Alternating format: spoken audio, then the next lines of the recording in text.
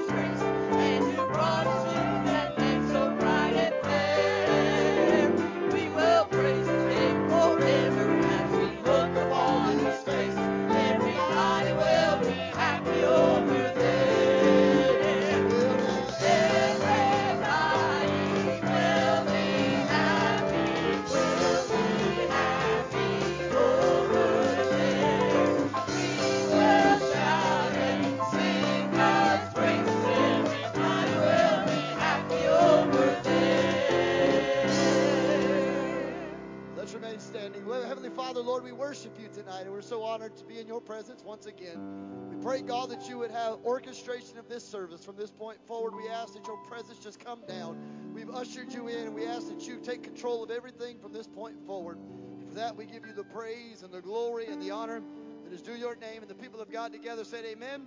Amen. Will you take this time to greet one another in the Lord before we go back to worship? God bless you.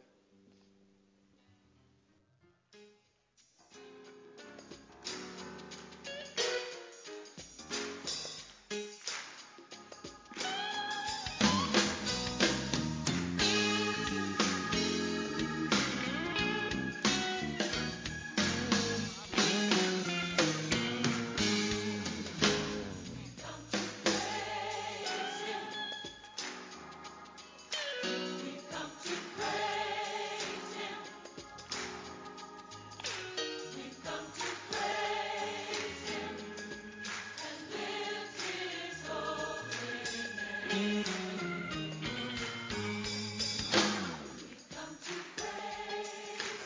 praise the Lord.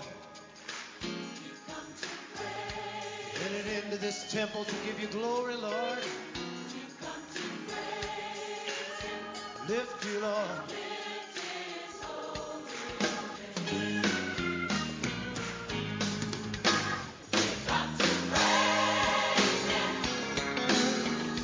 Yes, we've come to praise Him.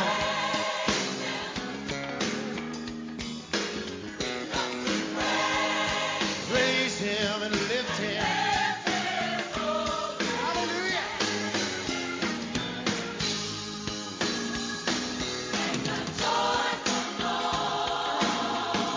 Unto the Lord. Make a joyful noise. Unto the Lord.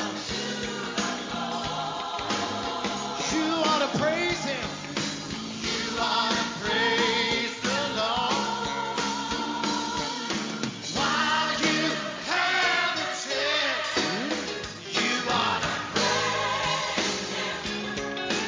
You ought to praise Him.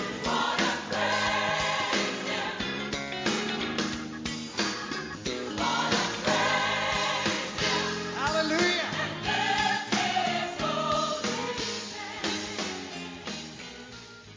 Amen. Let's remain standing. Let's go into our time of worship together. Let's sing this old praise chorus of the church. Victory is mine. Victory today is mine.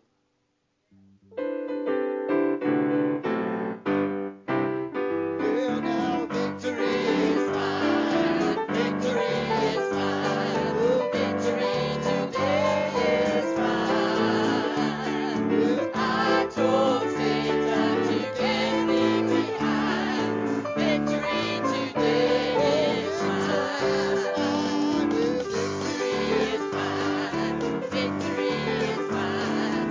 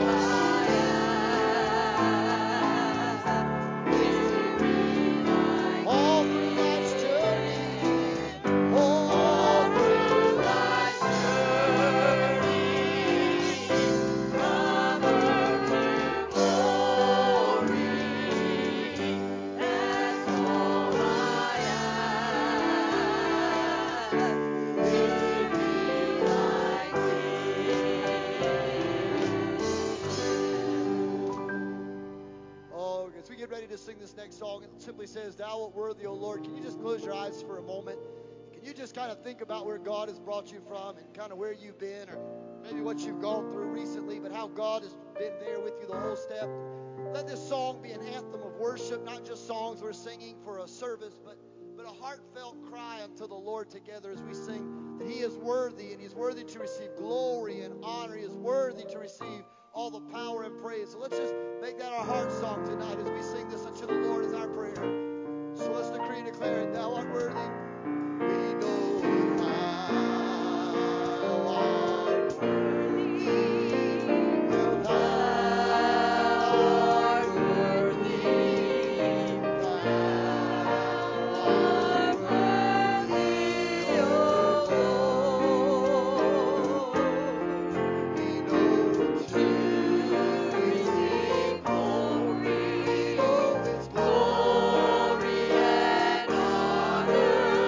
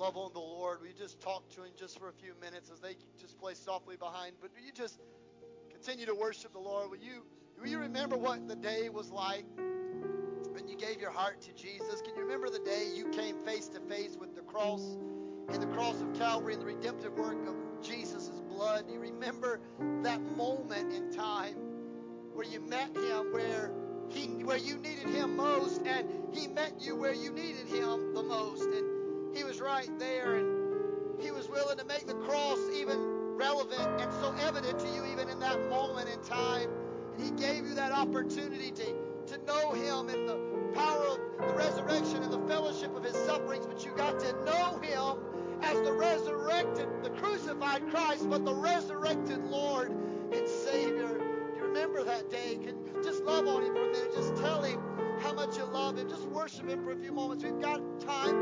Just talk to the Lord. Tell Him how much you love Him and you adore Him and you appreciate Him for what He's done. We love you, Lord. We glorify you, Lord. We magnify you, Lord. We give you the glory and the honor. It's due your name. Oh, hallelujah. Oh, let's sing it together. So I'll cherish it. So I'll cherish the old rugged cross until my trophies at last I lay down. I will cling to the old rugged cross. I will cling to the old rugged cross. Oh, and exchange it something for a cross. Oh, I will cling to the old rugged cross. Oh, I will cling to the old rugged cross and exchange it something for a crown. Heavenly Father, Lord, we welcome you once again into the house of the Lord. Father, we already feel your presence in this place. You truly are great and greatly to be praised.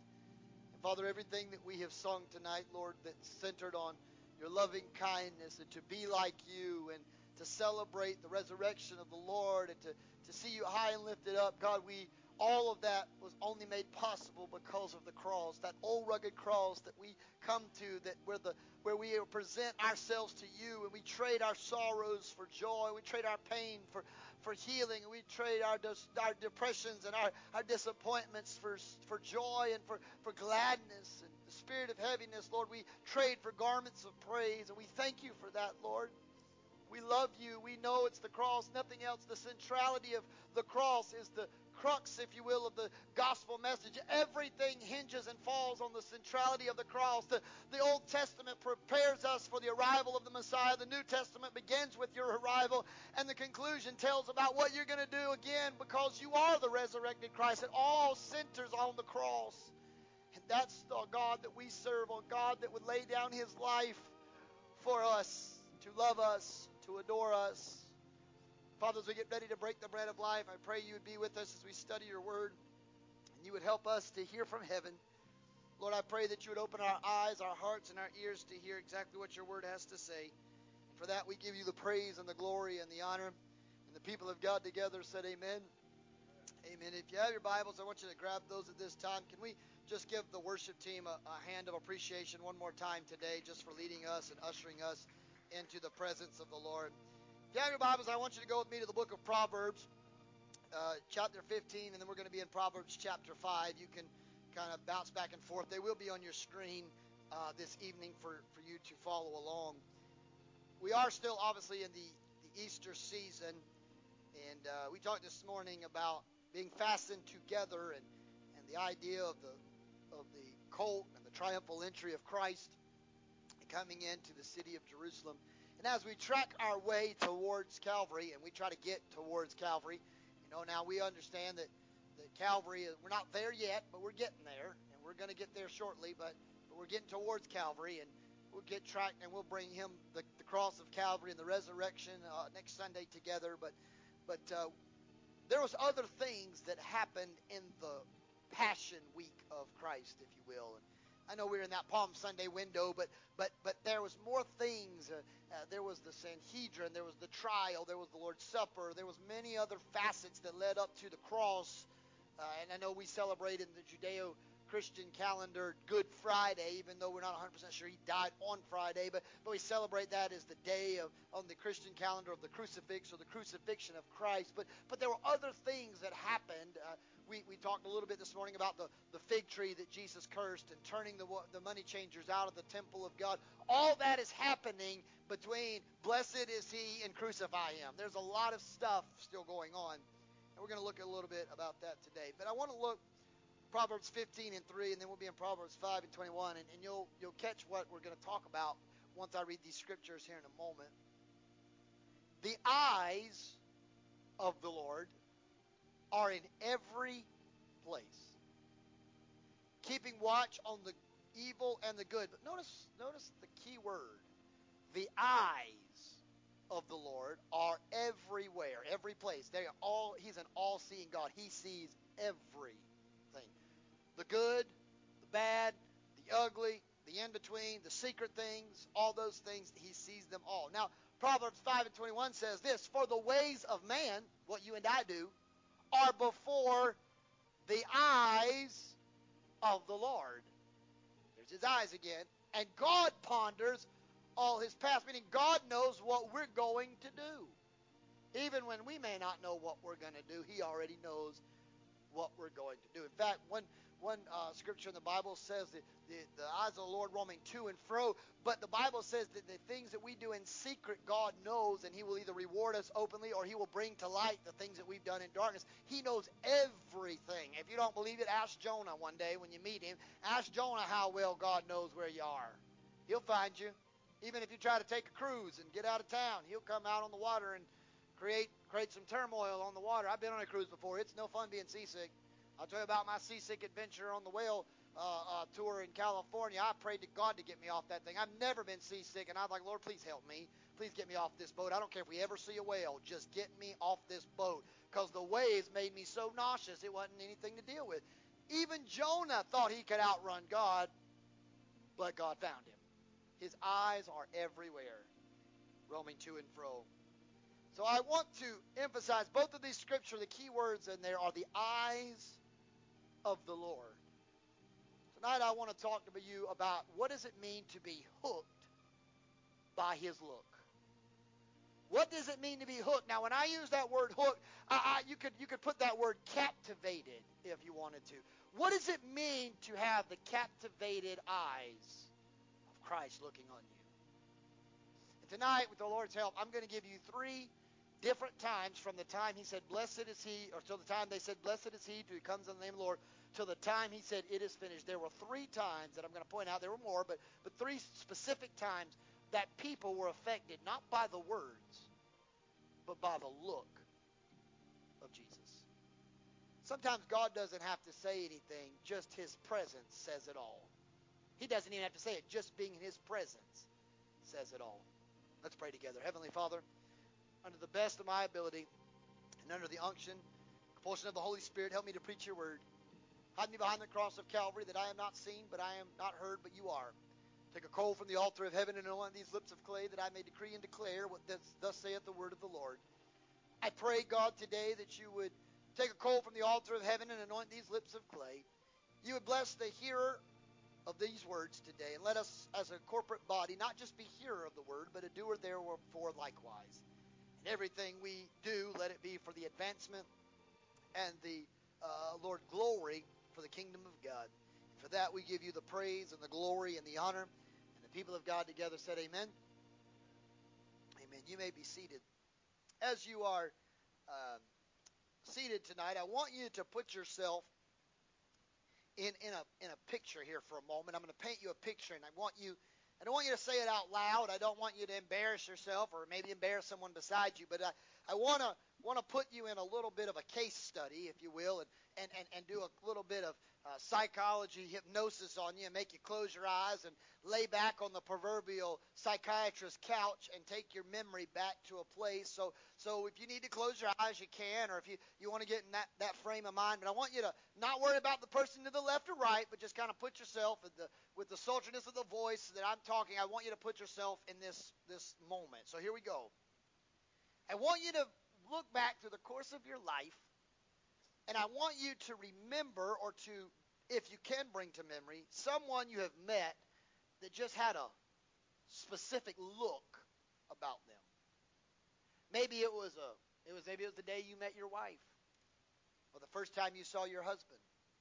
For some of y'all, the first thing you might have saw was, I will never marry that person. Don't point fingers, Brother Dennis. You're pointing fingers. We're not pointing fingers yet. It's the truth. You see, sometimes our first looks sometimes says it all. You know, we've heard people say all the time, first impressions speak volumes. If a person comes to church and the church is dirty, the bathrooms are dirty, there's toilet paper all over the floor, and it looks horrible, they might get a bad impression. That might just been a bad Sunday, but their first impression of us in that moment was we don't take care of the house of God. And they may think, well, if they don't take care of the house of God, man, what kind of else stuff do they do around here? First impressions we talk about when you go to a restaurant. If it's a new restaurant, Brother James, if the service is quality, if it's good, we may go back. But if you get a bad experience, if you've been there 6 or 7 times and it's been perfect, and you go back and you get one bad encounter, you may go back again. You know, saying, oh, they just had a bad night. But if it's your first time going to that restaurant and they bomb, you don't go back. Because you think, after the first impression, I'm not going back there and wasting my money. That last time was a joke. I'll give you an example. My aunt this week went to Burger King here in town, and she had this coupon that she was going to use for a discount for a burger. She got up there, she told the lady all this stuff, but she couldn't get the app to work or whatever, the coupon, and she's telling the lady, and she said, but I have the coupon, it says it's for yada, yada, yada, you know, and whatever sandwich, and the lady, you know, said, and you said it's what sandwich? And my aunt told her and whatever, and she pulled around and she couldn't find it. She was fumbling around. She's like, I can't find the coupon, but I know that's the coupon that I had on my phone, whatever. And the response of the lady at the Burger King was simply this: no code, no burger, goodbye. Now, my aunt, who is 4'11", going to heaven, and she's just this tall, she's a little short thing, but when you make that little feisty 4-foot tall lady, you make her mad. She might be 4'11" going to heaven, but do you know that dynamite comes in very small packages? Hello, preacher.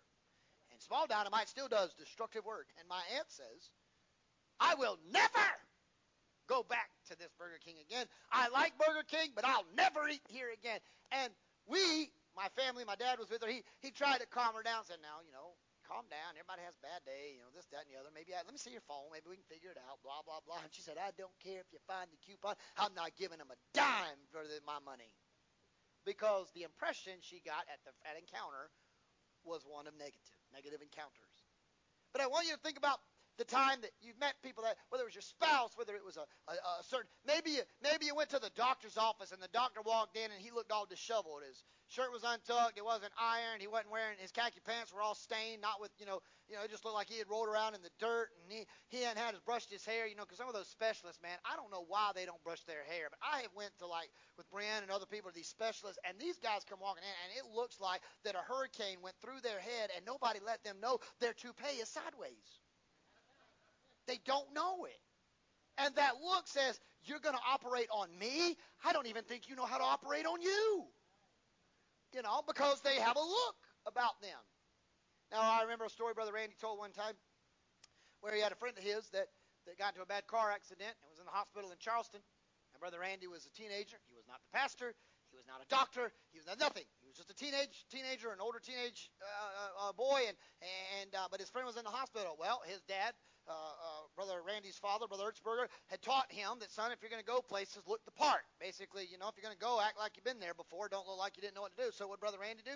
Brother Randy dressed up in a suit. He walked through the front door. He walked past the receptionist. He walked into the elevator, went upstairs. Nobody questioned him. Sir, where are you going? Whatever. You know why? He was in a 3-piece suit. Everybody thought, that guy looks like he might know what he's doing. He's going somewhere, and they never bothered him. He went up there to where he wasn't technically supposed to be, went in there, talked to his patient that wasn't his, got to visit with him, come out. Nobody to this day knows that he's not a doctor because he dressed up in a suit because his look said it all. They thought, the man looking like that, he must be somebody important. It's sometimes our presentation, our appearance can speak volumes of things, and they have a look about them. Some people look distinguished.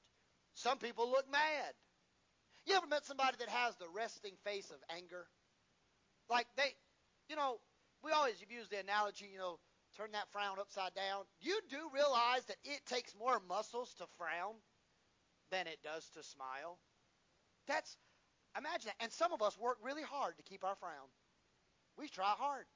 Some of us in this room, and some of us in church, and some of us in this world, some of our own family, they have some strong muscles in their mouth. They have frowned so long that they are strong. They are working them suckers out. You've got people that look mad. Maybe they look frustrated. You got some people, you can have somebody walk in, little 70-year-old or 80-year-old lady come walking in in her cute little Sunday outfit with her little tiny pearls and everything, and everybody just goes, doesn't she just look so grandmotherly? We don't know. She could be a serial killer. But because she looks old and like a teddy bear and fluffy, we just think she's the cutest thing. And the bigger they are, the more we love them.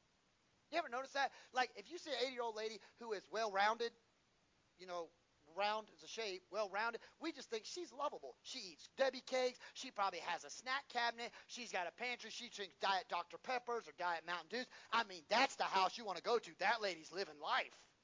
She has that look. She's grandmotherly. You see people coming in here looking like they're on a health kick. They're 75 years old, but they look like they're 55. They've been running the Cooper River Bridge for the last 40 years, and they're drinking water and eating celery sticks. Nobody wants to go hang out with them. We hate those types of people. They make the rest of us feel bad about our lives because there's a look. They have a certain look. No matter what the look is, there is this certain aura about them. Now, some of you may have had parents that they had looks, distinguished looks that could kill if they were actually eligible to do so. Now, I know none of y'all in here had that, but I had that distinct privilege of growing up with that personality. My father could be playing the piano, my mother could be singing in the choir, and I could be somewhere about 25 rows south of the border in Oakley Road, Church of God, where it was mauve carpet, and there was about 35 pews on each side, and I was about at pew 26 of those rows. I'm almost closer to the back door than I was to the front door, and my mom could be on the stage singing, and I could be playing my little army men with my Aunt Wanda and Uncle Bill, or I could be crawling under the pew, or I could be getting my chewing gum from my Aunt Wanda, because my mother said if you chawed chewing gum, you would choke and die in church, so I couldn't have it, and peppermints and all these different things, and all the stuff. I was scared to even sneeze twice, and because that was disruptive kind of thing. But there would be these times where I would get bored at church. I know none of you ever have that problem, but my ADD and ADHD it just wasn't, the church that night wasn't exciting. It was kind of boring. And so I'd get to playing or doing something. And my mother would not ever really come off the stage. She just had this look. I knew that look. I learned it quite well over my life. The look was, you wait until I get down from the stage. Now, it never was verbal. You could just see the look. But if words had an audible tone, it would have been, I'm coming for you. That was the look. And as I sat there, it was almost like, you better pray for the rapture, because if God doesn't come, you're not. And I thought, even so, come quickly, Lord Jesus. Because she never came off the stage, but she had a distinguishing look that I knew in that moment, I'm in trouble. Now, none of you in here, some of you in here may have had some parents like that. My grandmother's famous thing to do was not a look. She had these little things called fingernails and pinchers. She'd find this little fatty part at the back of your arm back here. That'll make you want to become unsanctified real quick when somebody grabs that section of life. And she said nothing. She just, and you thought, you felt all kinds of thoughts and feelings in your body. But the point to be made is there are certain times words were never spoken, but you could infer or you knew what was happening just by the look you were given. It never had to be audible. My mother never came down and got the microphone from the pastor and said, boy, you wait till I get off this stage. But her look said, boy, you wait till I get off this stage. I knew from the look. We've been talking about this idea of Passover and the Passion Week, and there's a couple times from the time they sang, "Blessed is he who comes in the name of the Lord," and the time that he says, "It is finished." There was a couple times, and we're not going to look at all of them, but there was a couple times Jesus said nothing. He just looked. He didn't say anything, but his look said it all. In John chapter 3, or John chapter 13, I'm sorry, not John chapter 3, John chapter 13, and verse 4 and 5, I want to read this to you. Jesus, knowing that the Father had given all things into his hands, and that he had come from God and was going back to God, rose from the dinner table, and he laid aside his garments. He took a towel, a bowl, and a pitcher of water. He girded himself. After pouring water into the bowl, he began to wash the disciples' feet and wipe them with the towel with which he picked up. Well, you know this story. I don't have to read it. It was the foot washing at the Lord's Supper, where we get the institution of our church, where we talk about the ordinance, and we'll talk about that. Those of you that have been on Wednesday night and studying the declarations of faith with us, we will get there to where we as the Church of God still believe in the ordinance of foot washing, or the idea of washing the saints' feet as an act of humility of service one to another. And we still, even though we don't do it often, we still teach that in the church. And if you've ever been to a true foot washing service, it can be very powerful in that moment, because you have learned to put aside your pride, and you are exposed to humility right up front, and it's very beautiful. But we know that story. But you know me, I start reading stories, I start thinking about being in the stories. You know, my ADD brain starts kicking in, and I start thinking about what happened. You know, I'm the guy that Brother James was talking to me tonight. He said, Pastor, I always seem to ask you all these hard questions that you're no way going to know the answer to, and I don't know the answer. I just want to see what you're going to say, and this, that, and the other. I'm the guy in the Bible. I get frustrated when they leave the story on a cliffhanger. I'll give you an example. This has nothing to do with the message, but I'll try to tell you why I had some of this. Jonah, for an example. Jonah runs from God. Jonah gets eaten by a great fish. We don't know if it's a whale. Do you not think somebody would have wanted to know what type of fish it was? Am I the only one that wants to know what swallowed him? I mean, you get thrown overboard. Carnival loses you on the cruise ship, and you get eaten by a fish, and then 6 days later, 7 days later, they see you back at the Charleston Harbor. Don't you want to know which fish got him back to safety? I do. I'm curious. What whale vomit or what shark tooth did you pick up in the ocean? Jonah, where'd you come from? That's one question. He gets spit out of the shore. He sits under a juniper tree. Caterpillar comes, eats the juniper tree. Jonah gets mad, and the book closes. Where did Jonah go? Did he get mad at God and never speak to God again? Did he go to an altar of repentance? Did he ask God to forgive him? Or is he still sitting out there like castaway on some deserted island, and his bones are rotten, and he's in Pirates of the Caribbean 26, and he's talking to a volleyball named Wilson? Where's Jonah? No one knows. To be continued. It's like an episode of Dateline or 90 Minutes, and that's the rest of the story. We don't know the rest of the story. But in this story, I have some questions. I want to be in this story because the Bible says in John 13 that Jesus washed after supper, Jesus washed the disciples' feet. After he washes the disciples' feet, he comes back to the table, and he basically predicts in John 13, after the foot washing, about his betrayal. And he says, somebody in this room is going to betray me, and basically whomever I dip this morsel of bread and I hand to, and they eat it, they'll do it. And the Bible tells us he dips it, he hands it to Judas, and everybody else thought that Jesus was talking to Judas, and Jesus were having this conversation because Judas was over the money. And so Jesus says to Judas, whatever you do, go do it thou quickly. And he gets up from the table after eating the bread, and everybody thought Judas was going to pay the restaurant. He was going to pay for the meal. He was paying the fare, if you will, or paying the bill. If you go out to eat with Brother Randy, you got to be quick. That joker will pay the bill before you even know that the lady's got your debit card. I mean, he's quick at this. He's fast at these things. And so a lot of people thought Judas was just beating everybody to the punchline. He's paying the bill. Now, we know the story. He was going to betray Jesus. But look at the timeline. I didn't notice this till a couple months ago when I was reading through my Bible in here. The Lord had supper. He washed their feet. Then he predicted the betrayal. The Lord had supper. He washed the disciples' feet. Then he predicted the betrayal. Judas isn't left yet. But Jesus is washing the disciples' plural feet. But Judas isn't gone. So the first thing I thought about was, have you ever had a look of disappointment? I mean, think about Judas. He already knows he sold this brother out. He's already had a conversation. While the feast of Passover is going on and they're crying Hosanna and all that stuff, they're trying to figure out Judas is selling him out. He's selling him out for 30 pieces of silver. Jesus calls Judas out and says, whatever you're going to do, go ahead and get it over with. Go do it quickly. But Brother Mike, before it happened, Judas got his feet washed. Think about this, y'all. Think about this moment. You mean the betrayer? Jesus knew he's going to be betrayed.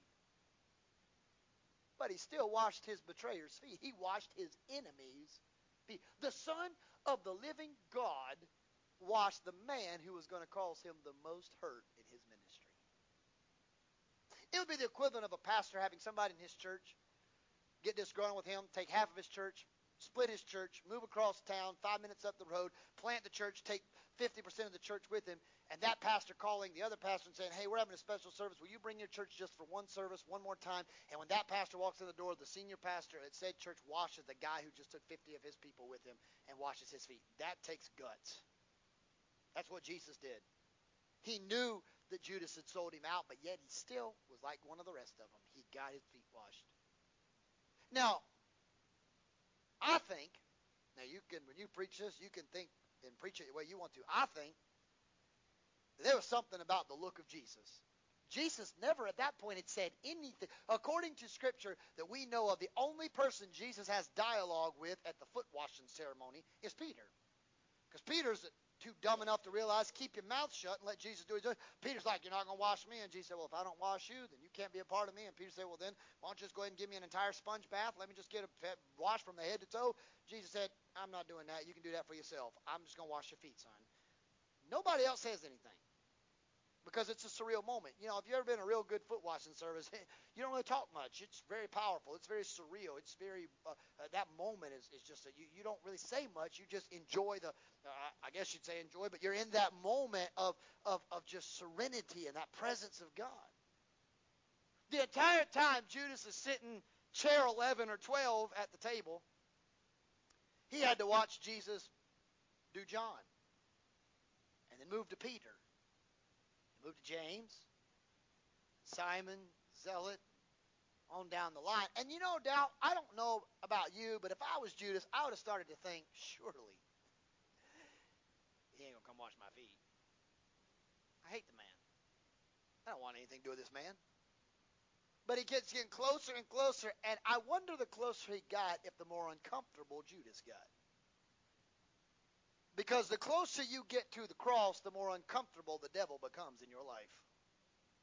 Because the devil don't want to be close to Jesus. He wants nothing to do with Jesus. So the closer you get to the cross of Calvary and to the Christ of the cross, the more the devil's getting a whole lot more uncomfortable in your life.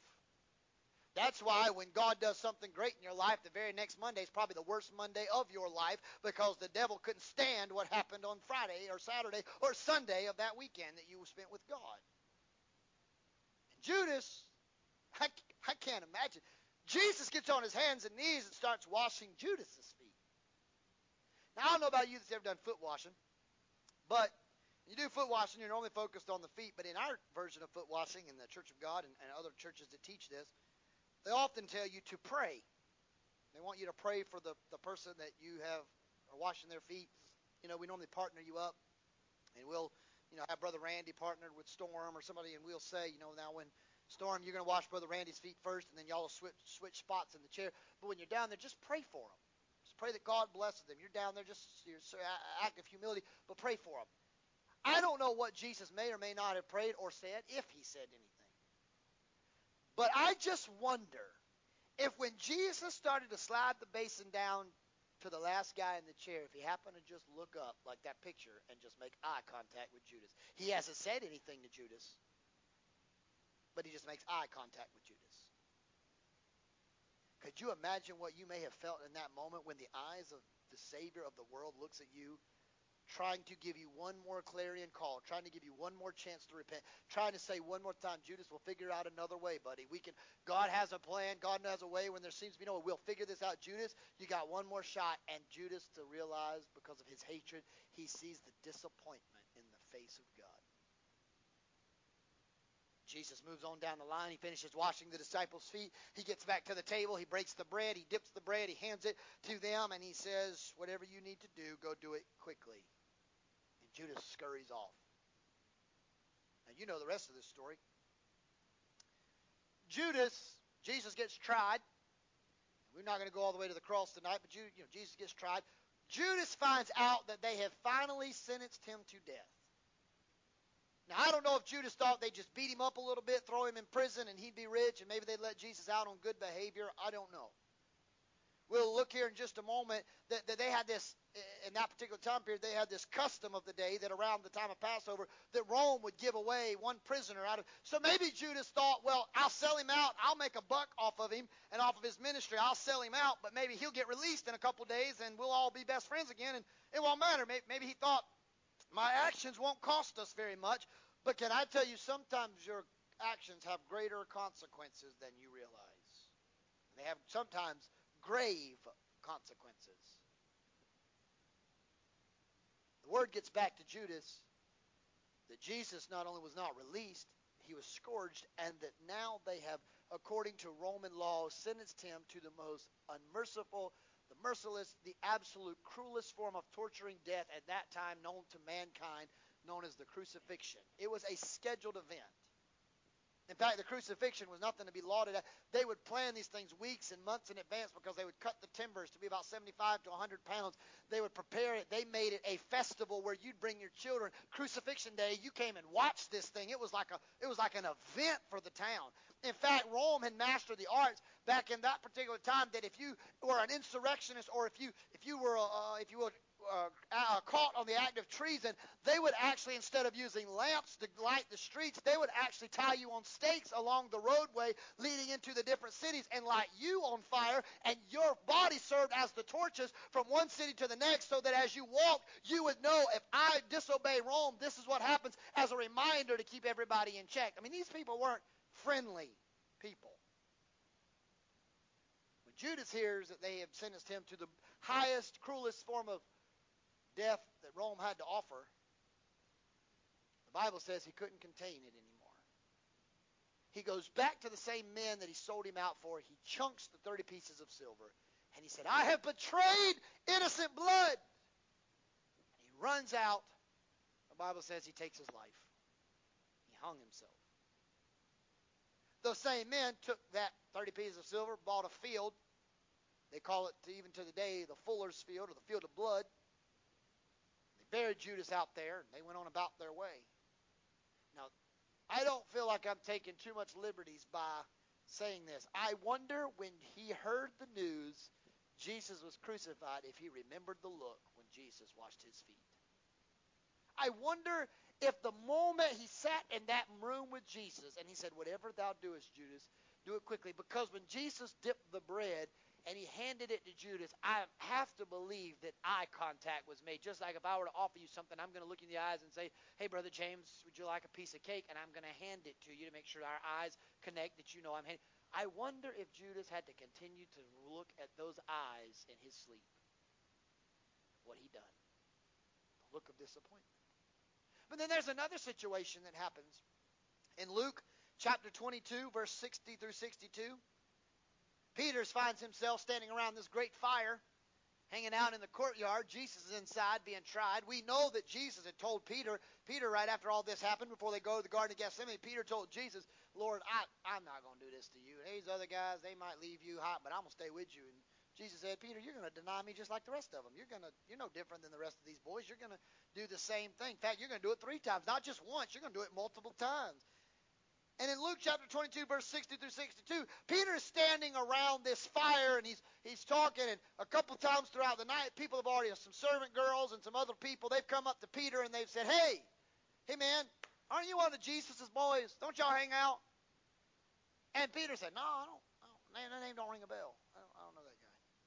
A couple minutes later, another person comes out and says, I'm telling you, I've been to some of those miracles and those crusades and those 5,000 and 4,000 events that Jesus, I see you were one of his main guys. You served on his ministry team. You were on the leadership team. And Peter's like, no, y'all, I don't know him. I ain't never seen the man.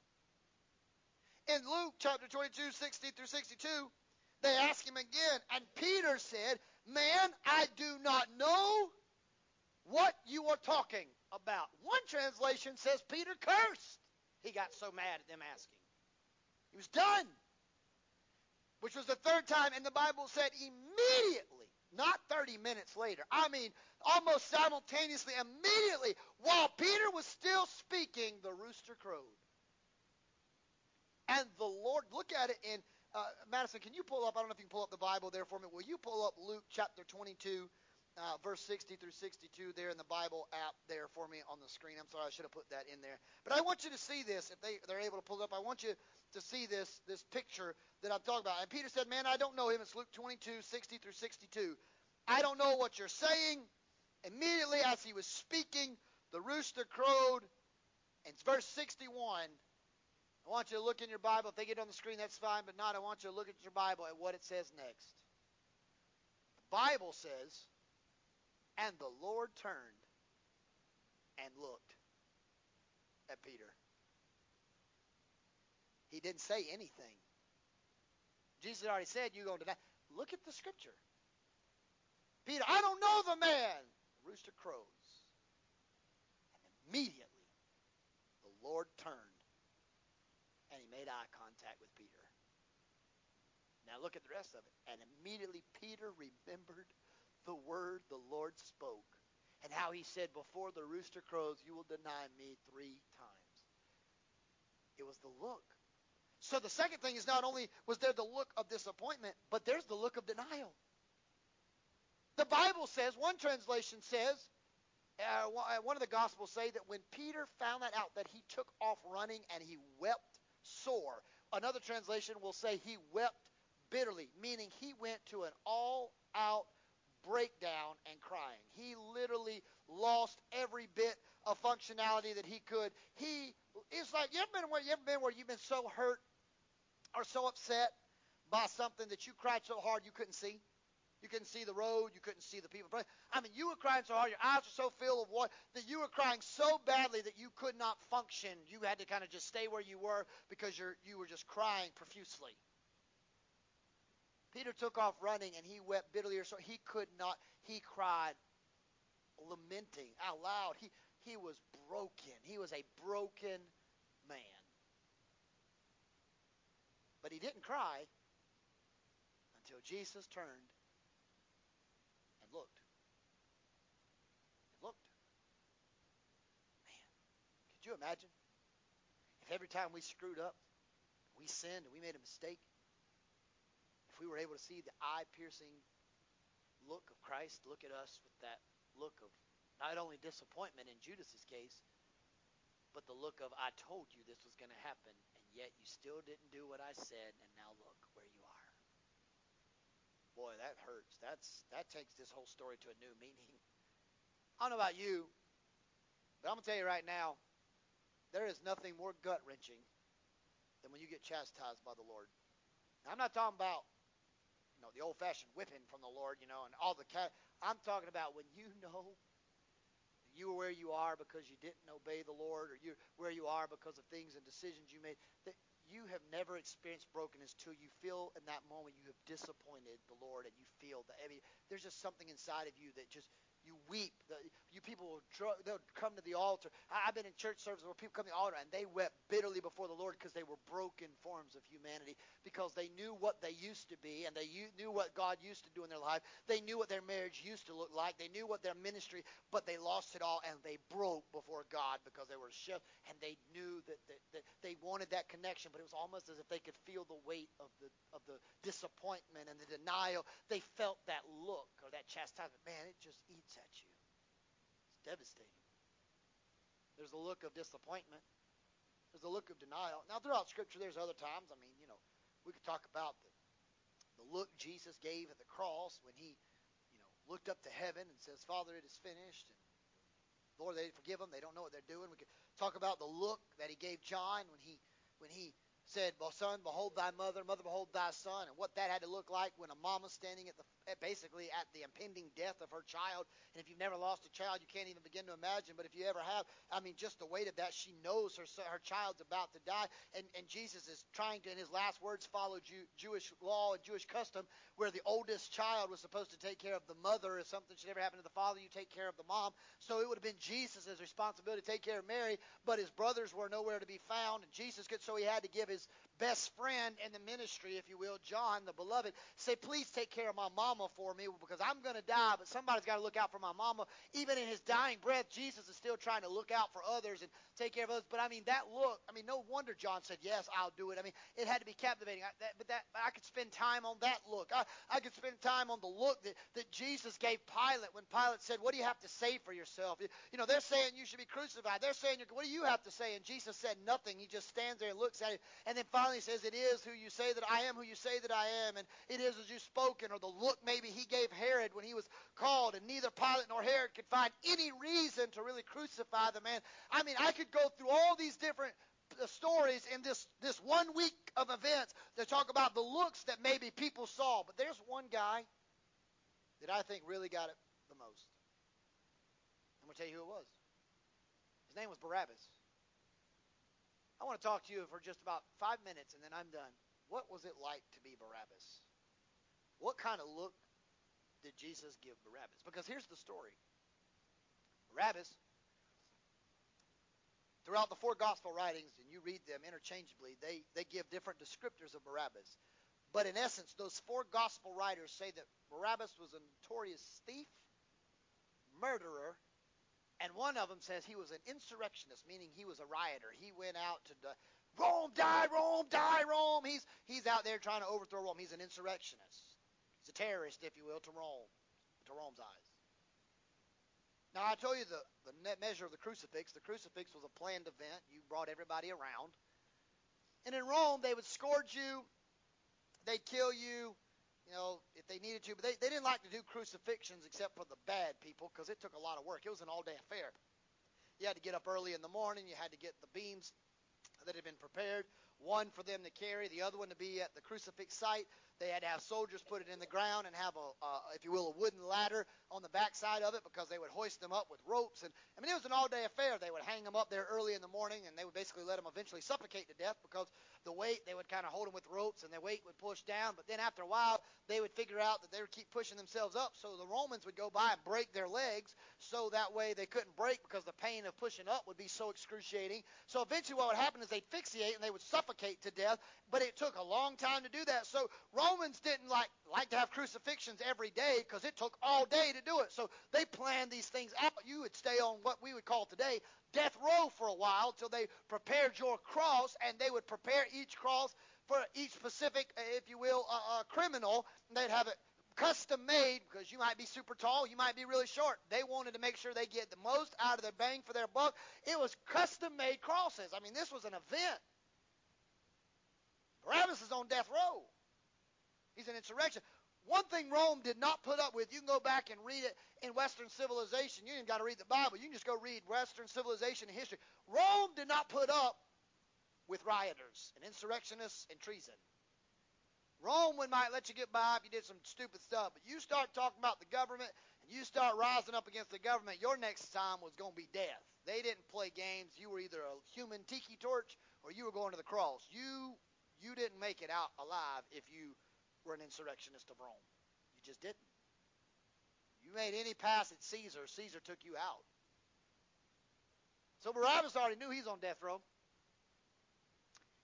Barabbas may have known because, again, everybody in the prison, guards probably are talking about, hey, this is the end of this week's crucifixion day. It's Saturday. We got crucifixion day coming up.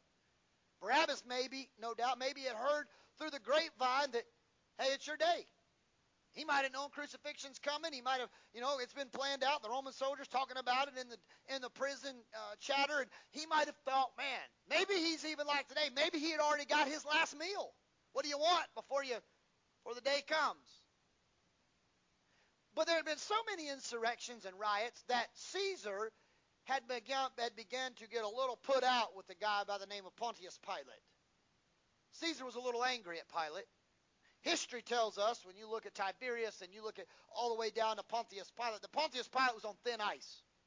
Because there had been so many insurrections and things going on that Pilate was the next guy on the chopping block. He had gotten direct orders that if there's any more scuttlebutt going down there in the Judean people, and you can't keep those people happy. That's why Herod's supposed to be there. He's their king, their Jewish king. But if you can't keep control, I'll take you out, basically kill you, and I'll put somebody in. But if I keep hearing this report, somebody's head's going to roll, and it's going to be yours. But Pilate's job was to not let it keep getting to Caesar. How do you know that, preacher? Because that's what history tells us. But the Bible tells us when they appeal, we'll just take this matter to Caesar. Pilate all of a sudden is ready to crucify him. Because he don't want Caesar to find out no more. In fact, the Pharisee says, we have no king to Caesar, and if we need be, we'll take this to Caesar. And Pilate says, oh, let's bring a pail of water, let I wash my hands of it. You know what Pilate was really saying? I don't want you to go to Caesar. He's protecting himself.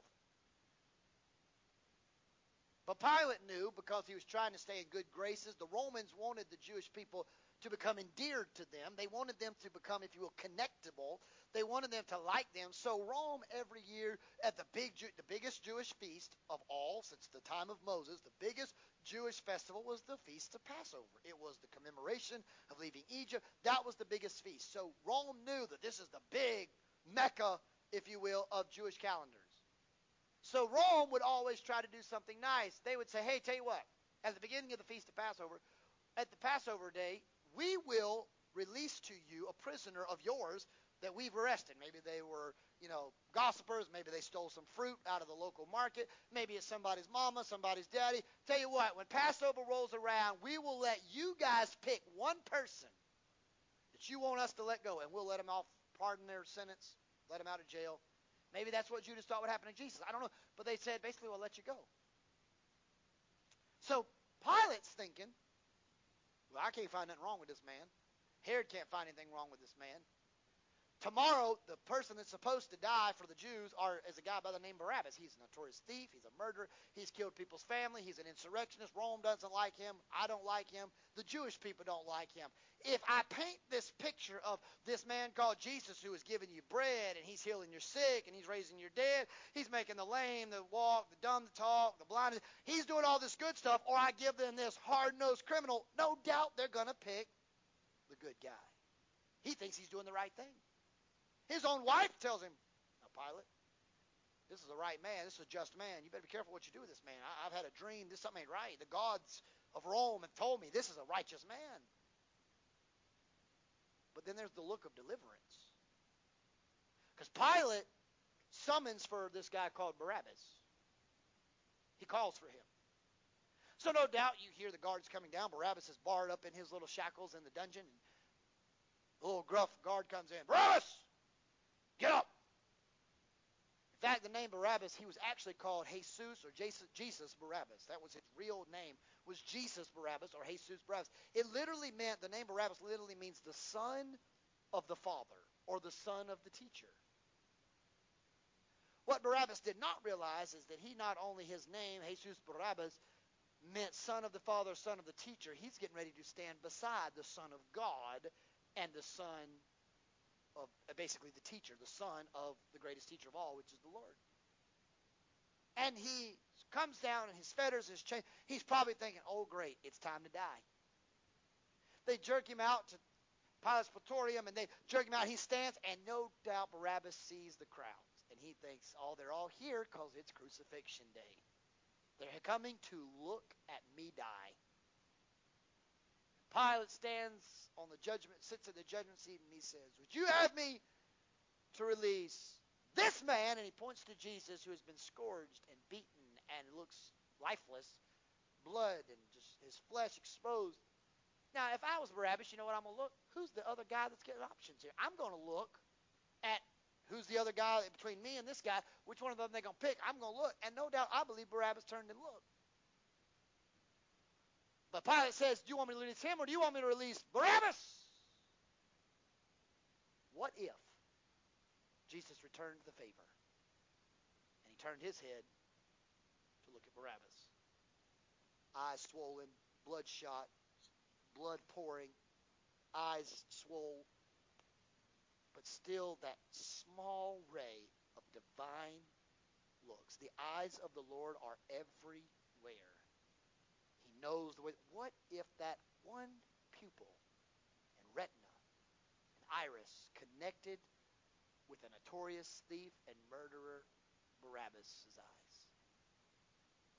And they heard, crucify him and give us Barabbas. Jesus Barabbas, son of the teacher, son of the Father. Miss Carol, as you make your way. And here's the part of the story that I'd like to know. What happened to Barabbas after that moment?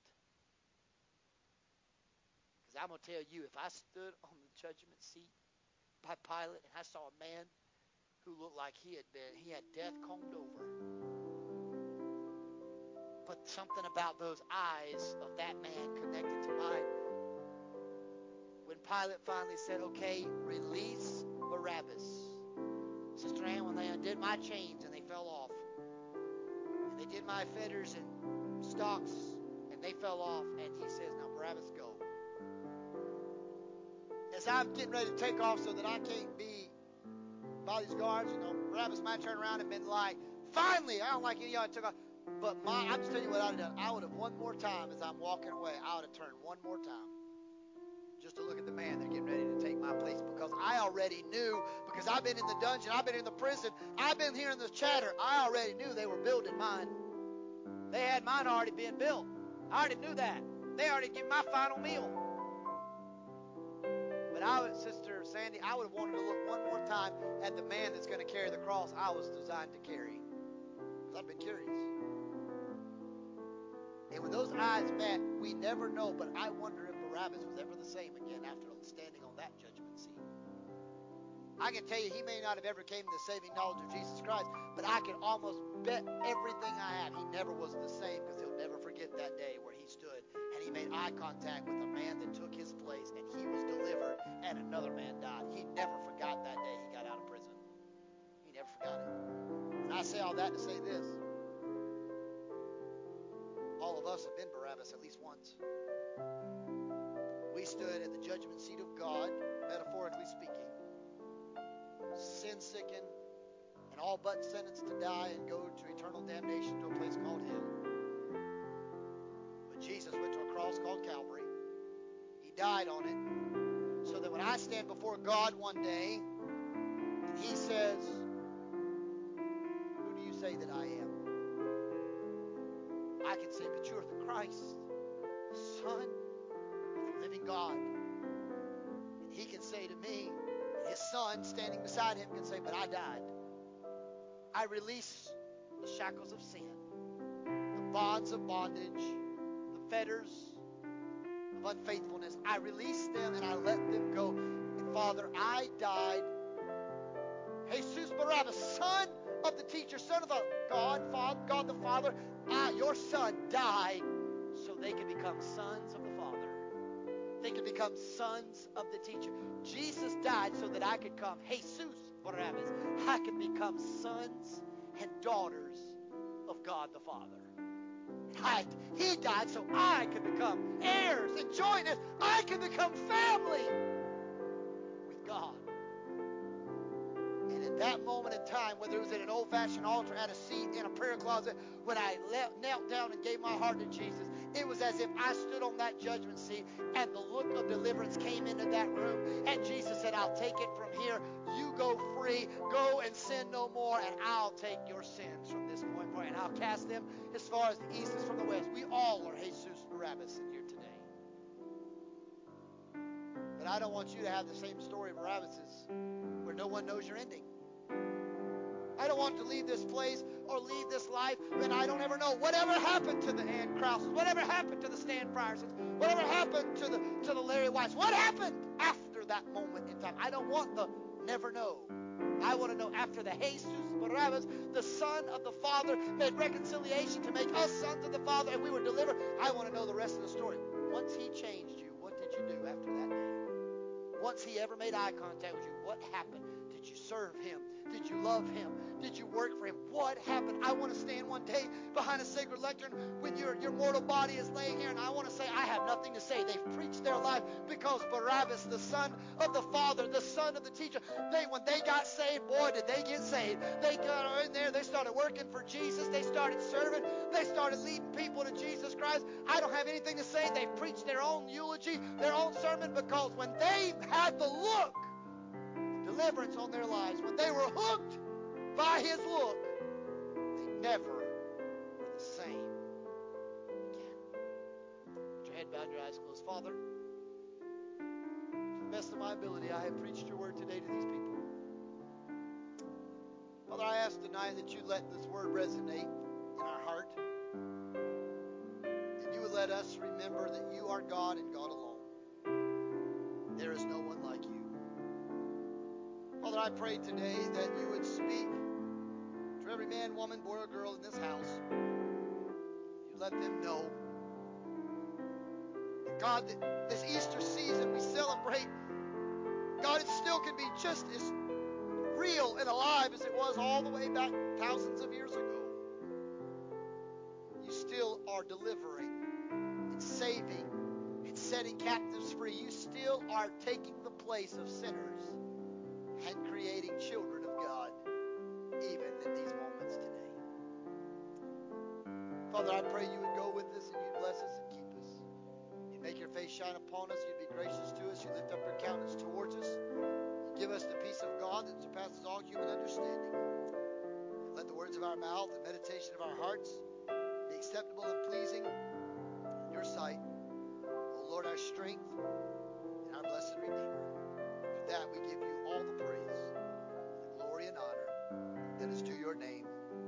The people of God together said amen. Amen. Before we dismiss, I want to just make a couple housekeeping things. Don't forget this weekend's Easter egg extravaganza. My connection team leaders will be sending out a message tomorrow to you just to remind people, hey, if you're working, please let us know. Bring your stuff. We need to know what we need to buy. We need to know what to get. We need to get it here. And that way we need to collect it by tomorrow. We'll come get it. We'll bring it. We do what we got to do, but we need to know so we can get it, know what we need to buy. Don't forget, next Sunday morning at 7 at Hotel Raves is the sunrise service. Be mindful of the weather. You never know. Cold snap can come through. Rain can come through. We have to change the rain contingency plan. If it pours down rain, we'll still have sunrise service, but we'll bring it here. We'll just have it in the main auditorium right here. We'll still have breakfast, but we'll just bring it inside. We won't change having it. We just won't do it outside. So that's our contingency plan for that. If you're planning on coming and you have not already signed up for breakfast, you need to tell me, or you're just going to get donuts and coffee because I'm not buying you a biscuit because I don't know you're coming. So please make sure you sign up. Also, Easter is coming, and I meant to do it this morning, but I'm going to ask you to do something crazy this week. I'm going to ask you to take some cards. I don't care if you pass it to the lady at Walmart. I don't care if you go to Walmart parking lot and start putting them on people's cars. That's not against the law. They can throw it away for all I care. They can scan the QR code on the back to our website, to our Facebook page, to our Twitter account, to our Instagram. But it just says, come be our guest Easter Sunday, Santee Circle Church of God, free breakfast at 8:30, worship celebration at 11. We just want them to come because I want everybody, even if we have to do overflow parking, even if we have to use Sunday school classrooms, open these doors for people to hear the gospel. I want anybody and everybody that wants to know about the resurrected Christ, I want them to know about it. And if we pack this place out, Sister Barnes will have me building a church the following week. So try to help her initiative. We want to help her out. So there's plenty of cards. I think I have 100 of them total. We want to get them all out. I don't care. Take all as you can and just give them out. I just want 100 people at least to have something in their hand over the course of this week to know that Jesus is alive and well. That being said, I'm going to ask Brother Randy to come. He's going to pray our benedictory prayer. And immediately following the benediction, you can consider yourselves dismissed. God bless.